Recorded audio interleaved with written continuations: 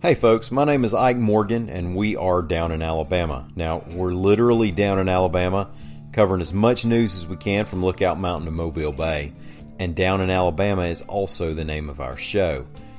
We spend about 3 to 5 minutes daily going over a handful of news and culture stories that are a mix of the top stories and maybe the most overlooked stories and sometimes just the most Alabama stories of the day.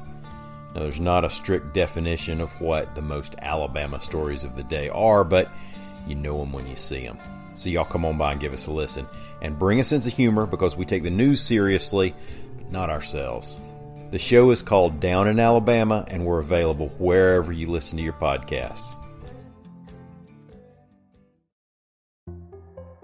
For AL.com, I'm Ben Flanagan.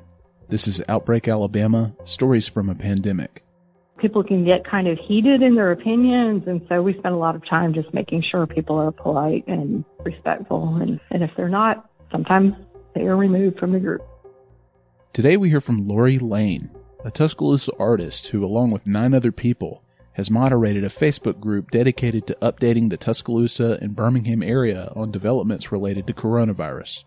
To join the group, you must agree to the group rules, which ask that users keep posts about COVID-19 and its impact on West Alabama. They include things like be kind and polite, no promotions, use reliable sources, and no politics or inflammatory content, among other rules. Seems simple enough, but this is Facebook, and there will be politics and inflammatory content. That's why Lori Lane and her fellow moderators dedicate themselves to keeping the group as informative, timely, and civil as possible, as if it's a second job, because there are currently nearly 22,000 people who depend on it for accurate information and updates. Managing an active Facebook group is demanding and stressful. Mix that with a pandemic, with topics that literally deal with life and death, and how your community is impacted, and it can take a toll on those keeping it in line. Lori and I talk about how the group's moderators decide what's appropriate to post, how they manage politics and misinformation, what it takes for someone to get kicked out, and how the group has done the community some good during the pandemic. What all does moderating a group like this involve? Like, what do you set out to do with it? I'll back up a little bit. Sure. Because when I began it March 13th, it was pretty accidental. I was just looking for a way to find out what was closed and what wasn't in Tuscaloosa, and because I'm a painter and artist, I was looking to see if there were some art activities going on. And I thought there's got to be a central place for all this information. And also people are asking about testing, right in the very early days of it. So I thought it'd be kind of useful to have something. I don't know why I gave it that kind of official sounding name, but I did. And then I started it with the intention of having a couple hundred people on it. I went to my last in-person large meeting for a church, and while I was at the meeting, the group had grown to 5,000 people. And so it was a little bit accidental at the beginning. So our purpose started off really just as a message board to find out what was happening in the area, what was closed, what wasn't, where you could find toilet paper, some really simple things like that. So that was really just the intention at the very beginning. And then it has evolved and evolved as time has gone on. And as we've read all of the admins and so on and shared articles, we've become somewhat experts in the information that we're collecting. And, at some point we decided kind of moved from simply just a message board to really more activism and advocacy. And that has led us to moderate it in quite a different way. It must feel like kind of a second job in a lot of ways. Definitely, it is definitely very time consuming. Part of it is I spend, and all the other admins do, we spend a lot of time reading articles. And I kind of scan a lot of different sites, including AL.com, for information. And then our group has been the recipient of 2 kind of official outlets for the Tuscaloosa area information on COVID. And that's DCH. The spokesperson for DCH, Andy North, gives a daily update about the hospital numbers of COVID and kind of just any general information about that. And then Dr. Ramesh Paramsetti has his own private clinics, and then he gives us his testing numbers every day. So we have a lot of data that comes to us, and then we look for really anything that's related locally, and then we even look at, at world trends just because people are interested in it. So yeah, that part of it's pretty time consuming. We have a lot of engagement by the members. They are very active. So I just checked. There's a way Facebook can show you how many posts and comments during a certain time. So the last 28 days, we had like 110,000 posts and comments from people. So, per day, that's a lot of activity. And so people can get kind of heated in their opinions. And so we spend a lot of time just making sure people are polite and respectful. And if they're not, sometimes they are removed from the group. A lot of times I let them back in. Like, they say they're sorry. I'm like, okay, you can be back. So, it's a little bit fluid for that. And, we have a list of rules people have to agree to just to be civil and so on. But we did at some point, because we were having so many people kind of argue about wearing masks, and we had definitely advocated for an ordinance in Tuscaloosa City, and then for the statewide ordinance, it was just easier to not have people arguing on the same topic. Where do you go for what you consider the most pertinent information to share with the group? Like, how do you decide, what's appropriate to post? Right. And that is actually a big discussion that we have among the admins ourselves, and we're constantly kind of reevaluating, because we look for what we think are reliable sources, and we'll do some fact checking. One of our admins, Kathleen Benden, is really good at going back and finding sources. But we will check articles against to see if they're in multiple news sources. For instance, if it's more of a worldwide or national event.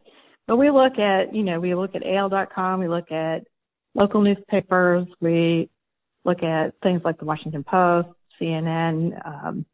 We look at some people have some, online medical journals. I'll just go through pretty wide variety of sources to see. And then we'll try to fact check. We've encountered different things, like there was a YouTube video that was very popular for a while called Plandemic. And so it was kind of a conspiracy theory. So we had to kind of go through and fact check on it and convince people that it wasn't reliable. But reliable information is really important to the group. So, and we'll readily admit that if we don't know about something, we'll just say we don't know. You often see people commenting about what they might interpret as a post that's political in nature, seeking to sort of point out a double standard where the group has outlawed political posting, some anyway, according to them, right? So how do you reckon with that? That is really difficult right now. I think at the beginning it wasn't. We just tried to keep it local, and it was a lot less political. But now we have this problem that politicians are really in charge of a lot of the decisions that are being made about COVID, and so we have to post that information. So I think it has definitely shifted and evolved into something where politics is just really a part of it. And I think we spend a lot of time in advocacy for the Tuscaloosa City mask ordinance. So we actively, I guess that would be a political action, encourage people to contact city council so that they vote in favor of it. And then we took upon ourselves to do the same thing with the state, and I don't know if it made any difference, but we had a big campaign to contact the governor's office to encourage her to institute one as well. And then on the national level, if there is news about the president talking about COVID, it's included in the news. So we try to keep the comments from simply being insulting, or we try to keep everything more informational and less just opinionated, but it's really impossible to keep that from happening. So we try to kind of tamp it down. As a Tuscaloosa native, there are people in my own timeline who I've seen vent about being censored or kicked out of this group in particular, claiming that the moderators don't want them to share quote unquote facts, whereas you or another moderator might point out that their post did not meet the listed guidelines for the group. So what does it take for someone to get kicked out of this group, or how do you moderate any misinformation shared via posts or comments? Well, there's one is if they are, consistently kind of just insulting or they use bad language. We're pretty tight on how people say things, because that seems, to me that matters. So we're trying to keep some kind of civil discourse. And then if they're using unreliable sources, or if they're insisting on conspiracy theories, those are some of the ways they won't stand. And then I quite explicitly said, if you were at this later time, because we have read all this information, countless information about the effectiveness of wearing masks, if you actively speak out against wearing masks, we're not going to keep you in the group. And they still did, so then they were removed. And that was more recently. But yes, we get a lot of complaints about censorship and so on. And so at some point, we do have to say, well, we're volunteers. We are not medical experts. We are really just trying to find the best information for the community. I'm sure we have biases. I'm sure that we are extremely fallible in this. So some of the people, and again, with some people who we've removed, we've just said if they want to come back in, I usually let them. But that's the nature of a Facebook group. The way it's set up, it gives a lot of control to the admins and not very much control to the people posting. But we're an open public group, so we're always trying to kind of balance that openness with not just completely getting. I mean, we get so many personal insults that it's really kind of strange that I think people start treating us more like elected officials, or like people who have power, and we really don't. And so we try to remind them to contact their elected officials if they have issues, because we're really just we're humans, we're volunteers. We do have the best interests for the community right now in this crisis, but we aren't experts. So that's kind of how we deal with it. What do you think the group has accomplished? I pretty frequently see posts shared on my own timeline. People seem to rely on it for helpful information. Do you think the group has done the community some good during the pandemic?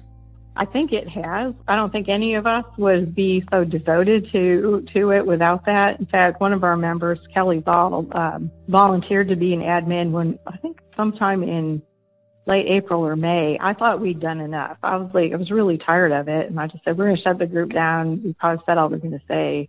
I don't see a need for this anymore.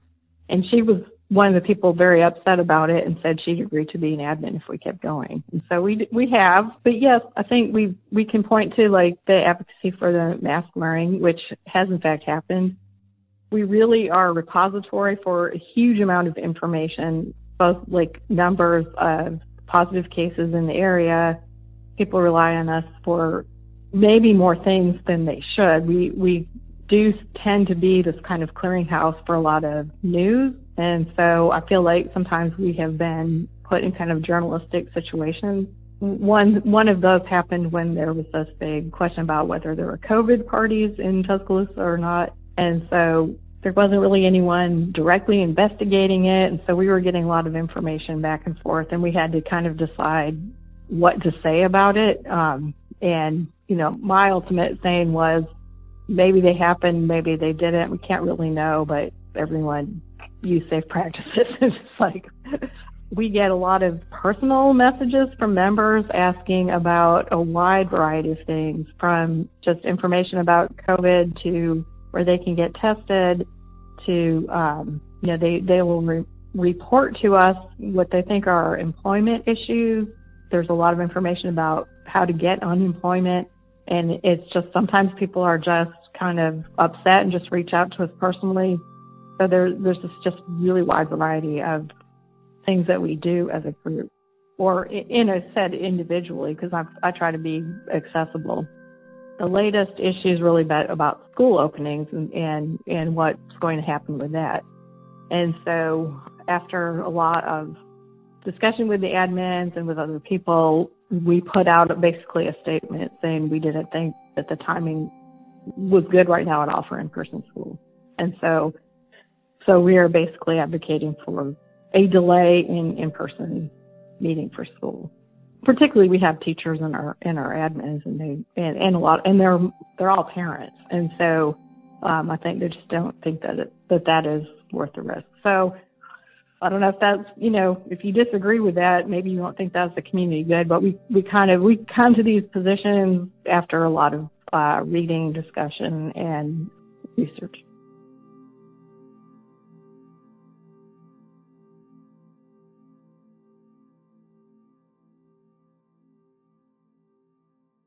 So how are you holding up, like staying focused on COVID news, especially as cases continue to mount in the state and in the Tuscaloosa area? I mean, you'll find that it's not often good news that you're sifting through on a daily basis, and you can get bogged down pretty quickly. How do you wade through it and stay positive when it's tough? It is difficult. 3 of our admins have directly lost family members, and so it is very personal. In my own case, I have family members who are at high risk. And so when we're thinking about the kind of the human cost as well.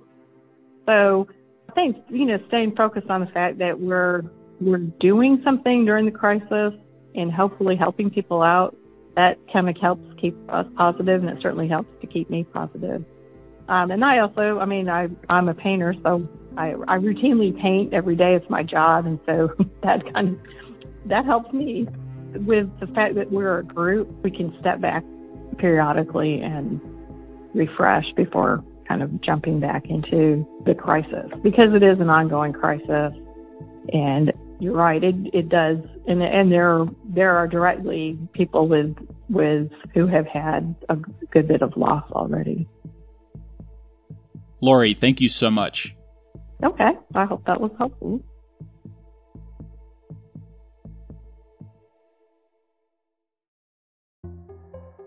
If you or anyone you know is affected by coronavirus and want to share your story, please email bflanagan@al.com. That's BFLANAGAN@al.com. For all of our coverage on the outbreak and how it continues to impact Alabama, visit al.com/coronavirus. If you like the show, please rate us and write a review. Thanks for listening.